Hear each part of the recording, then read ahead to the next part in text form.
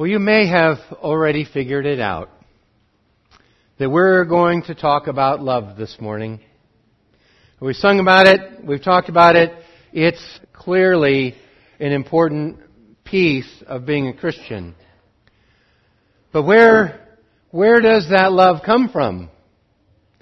And what does that love look like? That's really what we're going to talk about, is where does it come from? Is it the kind of thing where you just sort of close your eyes, squeeze your fist, and it comes out? Or is there something more to it than that? What does love look like? How are you going to tell if you have it or not? If you are actually loving other people like you should or not? Well, in order to answer those questions, I want to invite you to turn to Romans chapter 12, beginning in verse 9. Romans chapter 12 is, as you may recall, it's the practical side of Romans. It's the side of Romans that illustrates for us what Christian living looks like. And, if you were to divide Romans in parts, the first part is the doctrinal part, the part that says that everyone is lost and desperate in their sin and need a Savior. And then there's the part where it explains that Jesus in fact does come to satisfy God's anger toward our sin and to reconcile us to Himself and to make peace with God. So there's no condemnation for those in Christ Jesus. And it's just about as good as it gets. And then the middle part is how God is taking those people whom He has rescued and making them into a community of very different people. Some were Jews, some were Gentiles. They didn't like each other. He's making them a community of faith nonetheless. And then Romans 12 and following is what it looks like to live in that community. Because that community is, I think, God's aim in saving us. He didn't just save us so that we could sort of skip the next several years and get to heaven.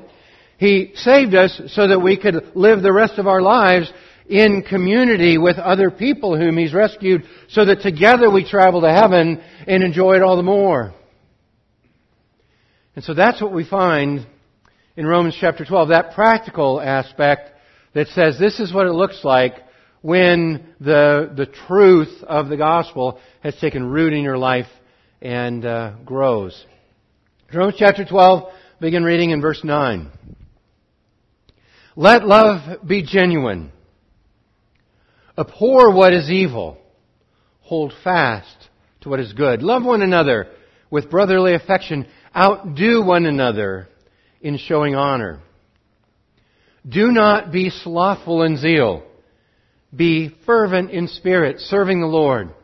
Rejoice in hope. Be patient in affliction or tribulation. Be constant in prayer. Contribute to the needs of the saints and seek to show hospitality. Well, here you have it really in list form, because that's how it's structured, a list of what it looks like to love as Christ has loved you. What it looks like to live in the community of faith. And it really does function as a list. The first item in the list is, let love be genuine, which serves as sort of the topic sentence or the heading for all the rest that follows. That all explains to us what love looks like. But before we get to what love looks like, it might be good to step back and say, okay, where does love come from? Because it's one thing for it to look right and for us to try to make that happen and then throw up our hands and say, well, it's beyond me.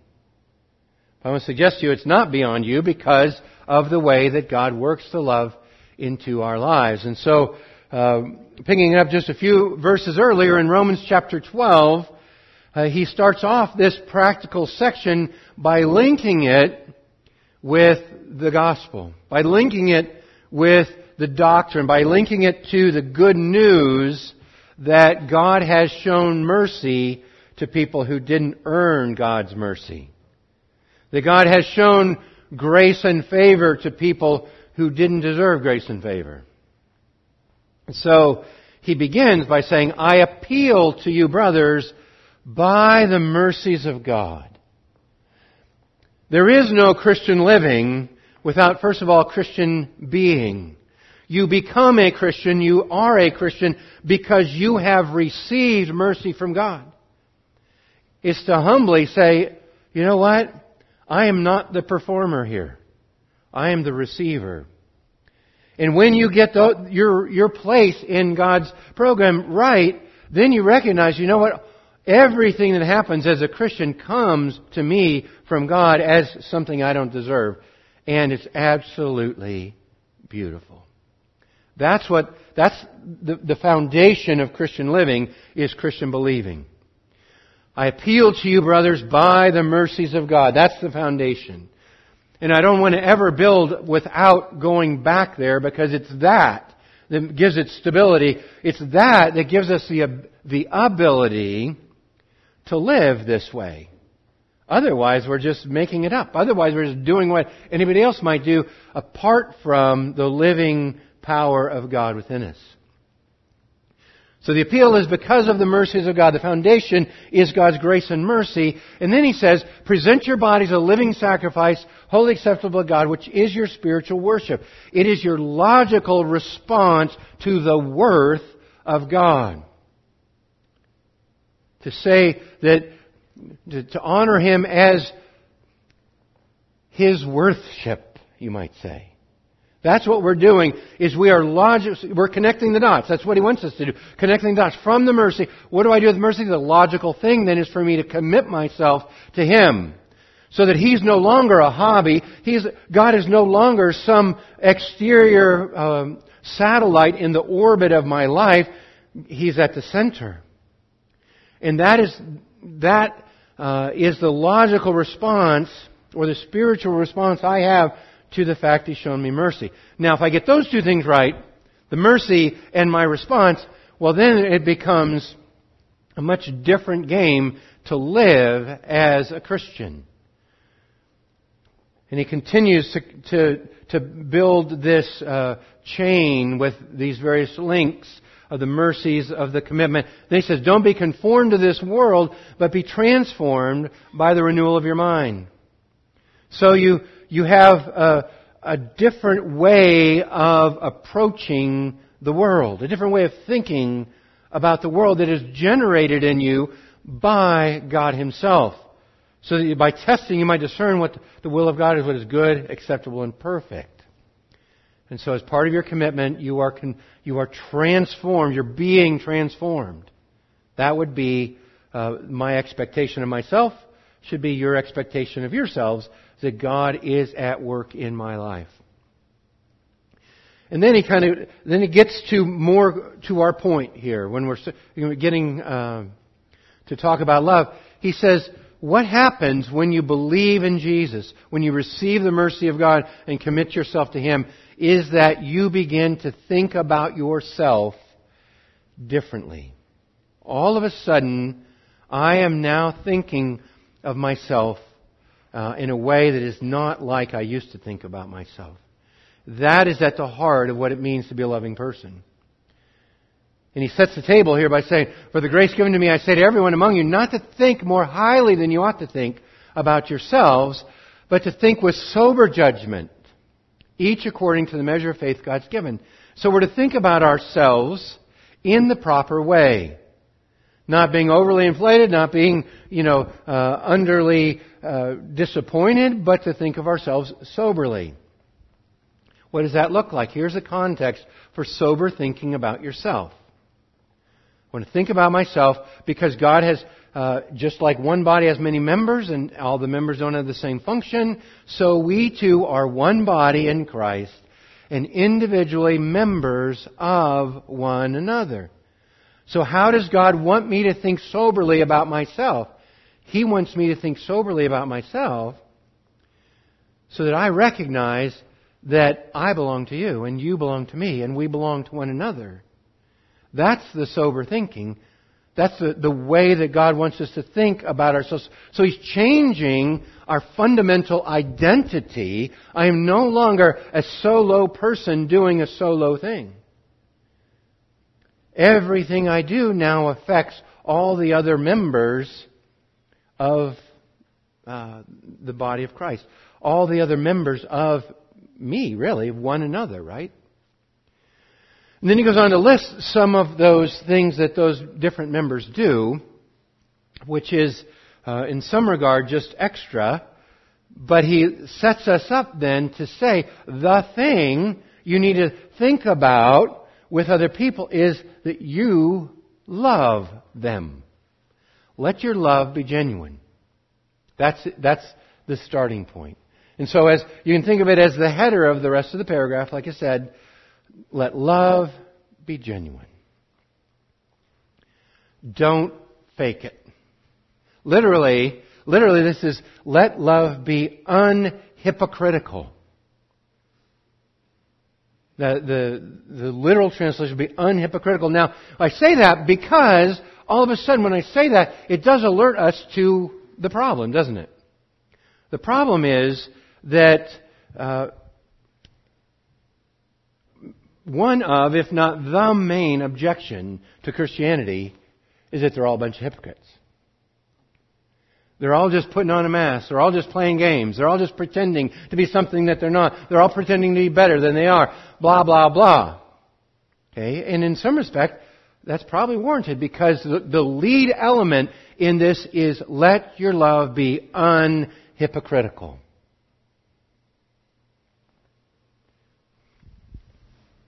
And so we're to think of ourselves in a new way, to think of ourselves now as a loving person, as a loving group, instead of thinking of ourselves in terms of just me. Now I'm going to say, this doesn't come real naturally to me. Okay, I'm probably not alone there.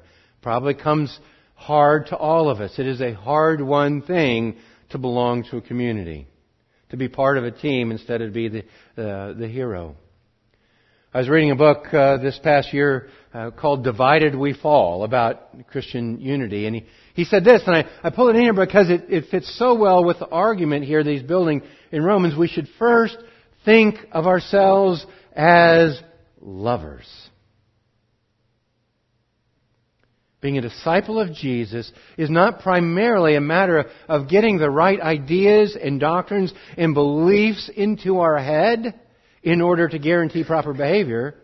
Rather, it is a matter of being the kind of person who loves rightly, who loves God and neighbor, and is oriented to the world by the primacy of love. So what this does then is this really throws us back to the question, where does love come from? If I'm to conceive of myself to have a different identity than just this solo guy who runs through life bouncing off of circumstances, but rather I'm supposed to be part of a community, and it's hard for me, how am I going to do that? Well, this is where it comes from. This is the place it comes from. And he's already talked about it in Romans, right? It comes because God's love has been poured into our hearts by the Holy Spirit, whom has been given to us. God is in the business, God the Holy Spirit is in the business of making sure you are reminded and saturated with the love of God. Which is one of the reasons that for the most part we sing about God's love for us, and we gather on Sundays and we remind ourselves of God's love for us, not our obligation to do things for God, but rather God's love for us. Because that's where love comes from. God's love has been poured out into our hearts through the Holy Spirit. And then he continues in that same text and says, while we were still weak, at the right time, Christ died for the ungodly. Scarcely for one would die for a righteous person, though perhaps for a good person you might even dare to die. But God shows His love for us in this, that while we were still sinners, Christ died for us.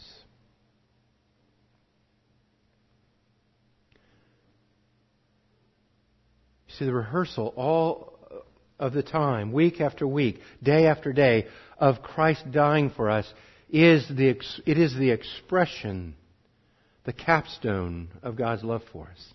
Now right here gives us just a little bit of what we should expect in this community.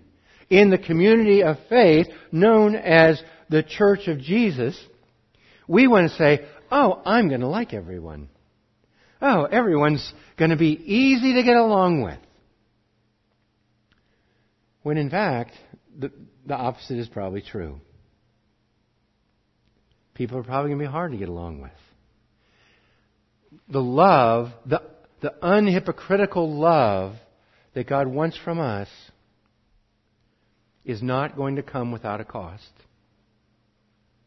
It's going to cost me to love you. It's going to cost you to love me. And we should expect that because it cost God to love us, you see. The love that God had for us did not come cheap. And I don't think love ever does, really. But God shows His love and that Christ died for us. And then He just goes on to help us not escape the fact that you are just wondrously and gloriously loved by God when He says, who shall separate us from the love of Christ? Shall tribulation or distress or persecution or famine or nakedness or danger or sword? No. And then a couple of verses later, in Romans 8, for I am sure that neither death, nor life, nor angels, nor rulers, nor things present, nor things to come, nor powers, nor height, nor depth, nor anything else in all creation will be able to separate us from the love of God that's in Christ Jesus.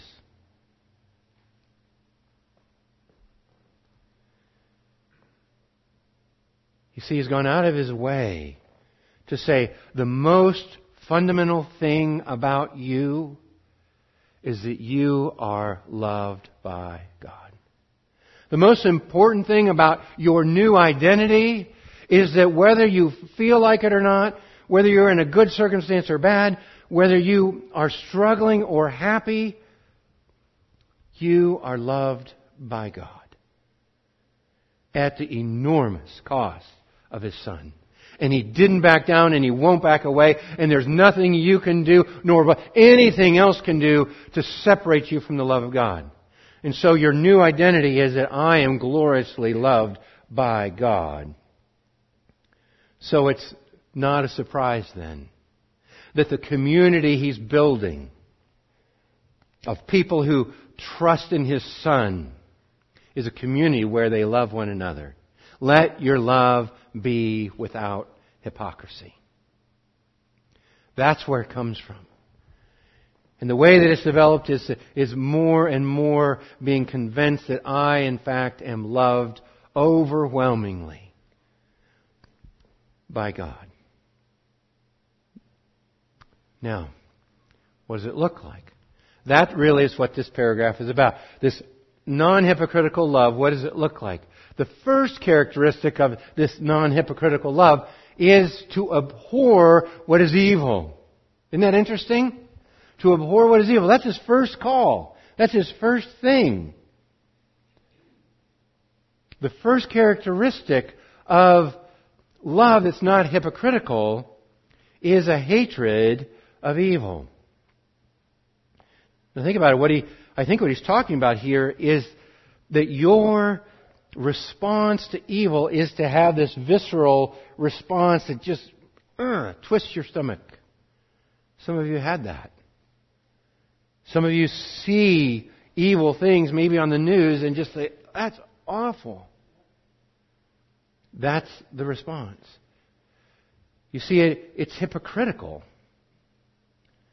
to love evil, to practice evil, to enjoy sin, and then to claim to be loving. So in order for it to be really unhypocritical, you have to say, I'm with God here. What is evil, I don't like. So, this Sunday has been designated as Sanctity of Human Life Sunday, where we remember the Supreme Court decision of Roe v. Wade and the whole idea, really, of taking another human life should be abhorrent. It should give you that pit of the stomach hurt that he's talking about here. And not just that. You see things on the news all the time that should just break your heart, where you have this visceral response. Hey, just to become acquainted with the precious little baby who's just a few weeks old. And she's in the foster system. And never seen a baby before that I remember that's a couple weeks old and nobody has a plan for her life. And nobody says, this is what it'll be like 3 years from now or 5 years from now or 12 years from now. And when I realized that, it was just heartbreak. It's that heartbreak that He's after. That's that response to evil. In fact, the letter starts with it starts with a list of the things that ought to break our hearts. They were filled with all manner of unrighteousness and evil, covetousness and malice. They're full of envy, murder, strife, deceit, maliciousness. They're gossips, slanderers, haters of God. That visceral response, I just love that little part right there in the middle. Gossips and slanderers. When you hear somebody saying something you know you ought not say, or you actually let something out that you shouldn't have said, does it give you that gut-wrenching feel? They're haters of God, insolent, haughty, boastful, inventors of evil, disobedient to parents, foolish, faithless, heartless, ruthless. And then he says the problem is the opposite of what we're talking about in chapter 12. Though they know God's righteous decree that those who practice such things deserve to die, they not only do them, but give approval to those who practice them. You see, giving approval is the opposite of abhorring it. You see, we live in a world where approval of evil is expected. In fact, a lot of the entertainment that is shall I say, foisted on us, is a celebration of things on this list, isn't it? Things that we should hate. And they want us to cough up $12.50 or $15 to go watch it.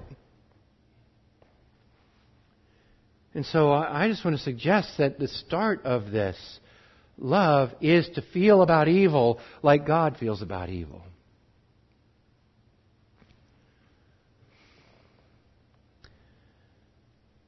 And that's one of the things that makes love unhypocritical. I just want to say one other thing, because I do hear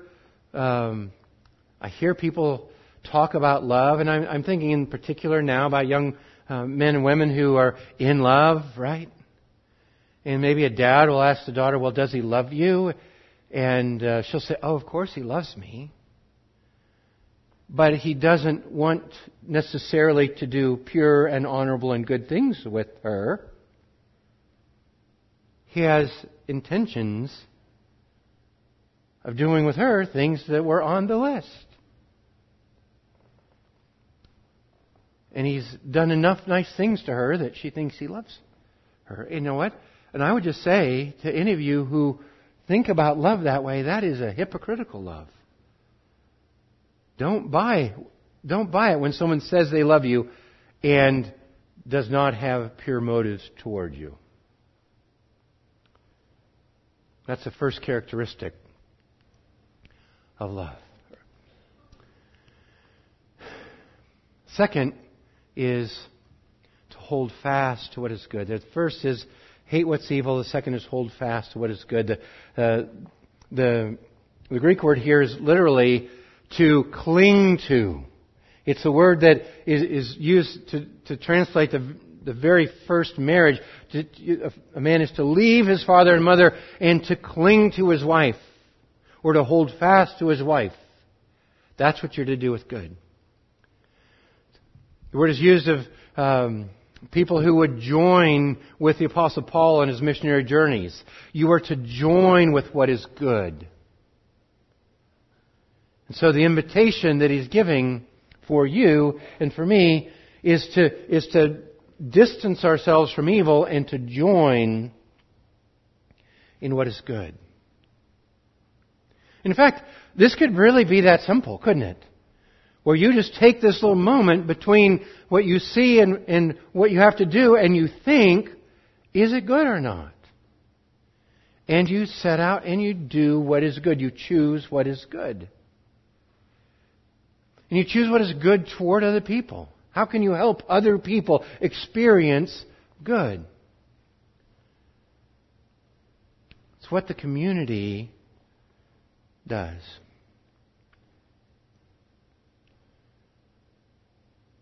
As you think about this, this is one of those places where true love makes a difference in the world. I mean, the history tells us that Christianity doing this has changed the world.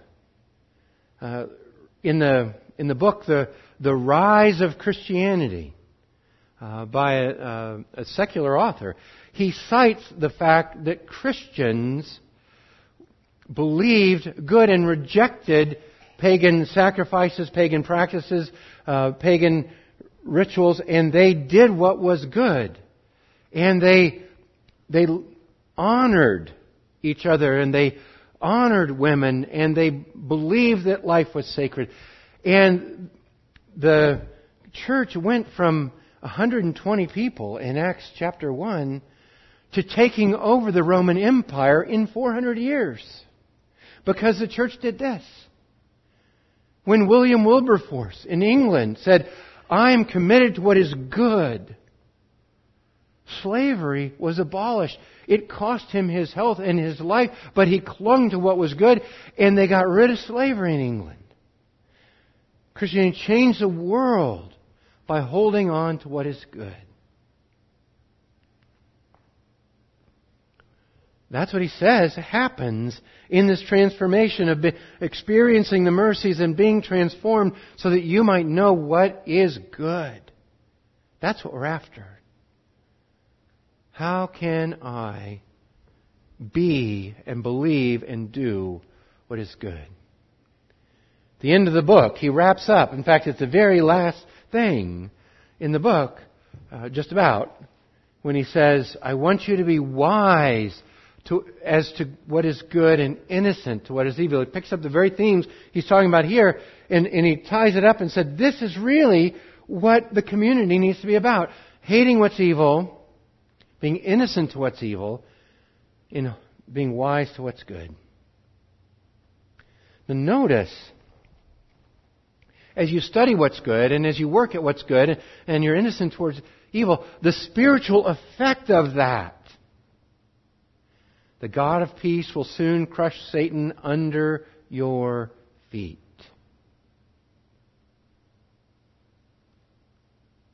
Are you concerned that Satan has a foothold somewhere in your life? Commit yourself to what's good. Hate what's evil. That is part of what it will take to crush Satan under your feet. Well, those are the first two characteristics, sort of the heads and the tails of good and evil. The third characteristic in the next verse is to love one another with brotherly affection. Love one another with brotherly affection. This is a little bit hard to translate because there are two words here that are almost redundant that it makes it really hard. The first is Philadelphia, which you know because it's a city of brotherly love in Pennsylvania. But the first Greek word is Philadelphia. Love the brothers. The second word is like it, and it's essentially the word love the family. So love the brothers with the love of the family would be one way you might attempt to translate this. Or love one another with brotherly affection, or be devoted, other translations said, be devoted to one another with brotherly love. And if you think about it, that is the difference, isn't it? Between your family and people not your family.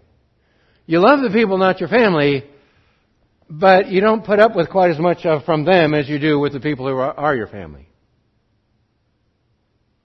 You sacrifice a little more for the people who are your family. you're inconvenienced a little more by the people who are your family. And what he says here is this unhypocritical love is that kind of family love for the body of Christ, for the community, where I sacrifice for you, you sacrifice for me. We are devoted to one another, and we love one another as though we were family. What a beautiful gift to give one another. The thing is, we're not really giving it. It's already given. I mean, in Romans chapter 8, he says, one of the side aspects, one of the benefits of trusting the mercy of God, when God says, I love you, and you say, okay, I will let you love me, I believe that you love me. When that happens, you become a child of God. As many as believe in Him, He gave the right to become the children of God. John chapter 1, verse 12. For all who are led by the Spirit of God are the sons of God. For you didn't receive the spirit of slavery to fall back into fear. You have received the spirit of adoption as sons,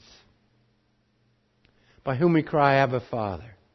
The Spirit Himself bears witness with our spirit that we are children of God. Unthinkable. Romans chapter 8 reminded us we were enemies of God. Now, because of Christ, we are children of God. What a change. What a remarkable thing. And the interesting thing about it is that my Father is your Father. And you know what that makes us? Brothers and sisters. Members of the family. We are to love one another with a familial love.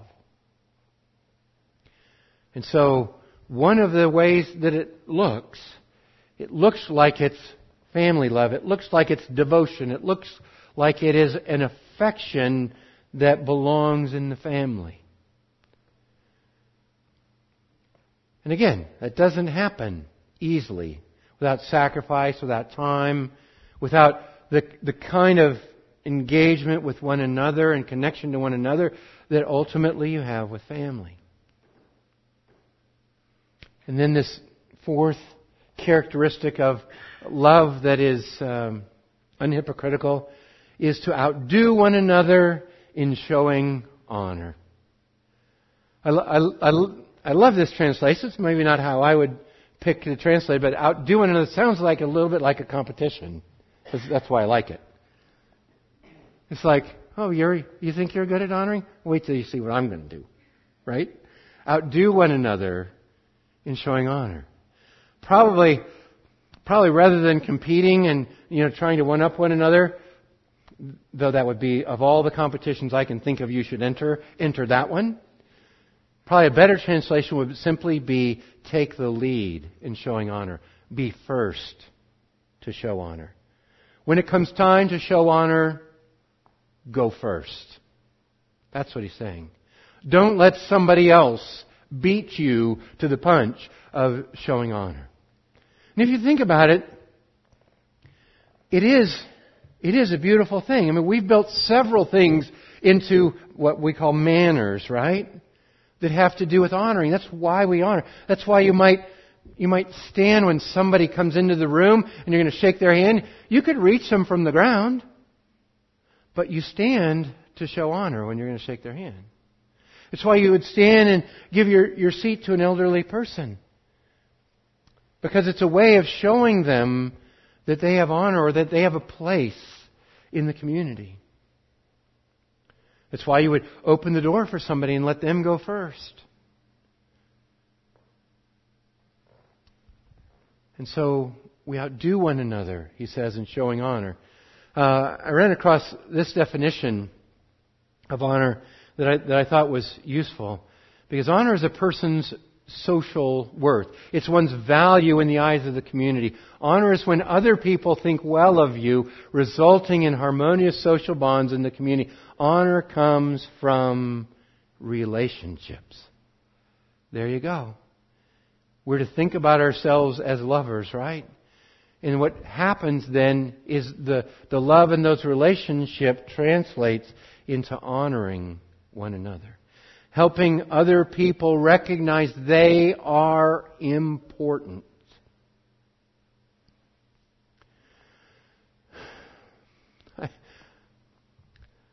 I start off by saying this isn't easy. This doesn't come naturally to any of us. I had just yesterday, I had a conversation with myself about this. I have conversations all the time about these things. Because some of the problem is I know what I ought to do. And my heart isn't always in it. And so, yesterday, we had some people over, and they left, and there was dishes in the sink. Okay? And my problem was there was also a sermon to get ready. Not everyone has that problem, but it's like my special problem that I can use anytime I want, right? Because there's always one coming up. Well, it's Saturday night and dishes in the sink, and I'm thinking I really need to work on this here today. And so I went in the living room, and I began to think, now, how am I actually going to say this? Like, I'm going to work on my sermon and not do the dishes. And I have this conversation in my head about, am I going to do the dishes or I'm going to work on my sermon? And actually, you might say I won that conversation because I went in the living room and started to think about my sermon. And you know how far I got in, right? Outdo one another in showing honor. I thought, what? Why is that this week? Why could that be a different week? And so, I went in and but thankfully, before I'd made any announcement of my intentions, I went into the kitchen. There was like 7 minutes worth of dishes. It was like nothing. And I was going to use this big excuse, this big spiritual excuse, right, not to do it. But the reality is, Marcia had worked almost all day to get ready for that event. She'd cleaned the house, she'd cooked food, and here were 7 minutes of dishes that I was going to say, no, I'm somehow above that today. That's what he's talking about. You go first. You go first in showing honor. You go first in saying, you're important around here. You be the one who says first that you matter to other people. That's what he's talking about when he says, outdo one another in showing honor. And so as you think about it, this is just the very first couple steps, really, in what it means to live Christianly. What it means to live Christianly is that you live in community. You think soberly about yourself as part of a community of people you belong to, people that you love in a non-hypocritical way. And you live with them and love them in a non-hypocritical way because you've committed yourself to Christ. You presented your body a living sacrifice. And you are not being conformed to the world, but being transformed by the renewing of your mind. You've committed yourself to Christ. And you've committed yourself to Christ because you have been thoroughly convinced, in fact, immersed by the love of God in Christ. Because God has demonstrated His love in this, that while we were still sinners, Christ died for us. You see, that's where the love comes from. That's where the love comes from, and when it comes out, it looks like honor. It looks like choosing what's good and rejecting what's evil. It looks like being devoted. And it looks like, 8 other things coming up in the rest of this section that we'll talk about next week. And the thing is, this is much easier said than done. May God help us to do as we say. Let's pray. Heavenly Father, we do thank You that You have not given us just this random self-reformation project. You are not telling us to pull ourselves up by our bootstraps or to try a little harder. Instead, You are reminding us over and over that you love us, that your love is lavish and overflowing. And Father, I pray that some of it would leak out to other people, that you might help us to be known as those who honor one another and put others above ourselves, who love good and hate evil. And Father, as we do that, may we be more secure. But Father, more than that, may Jesus look more glorious because His church loves one another. We thank you in His name. Amen.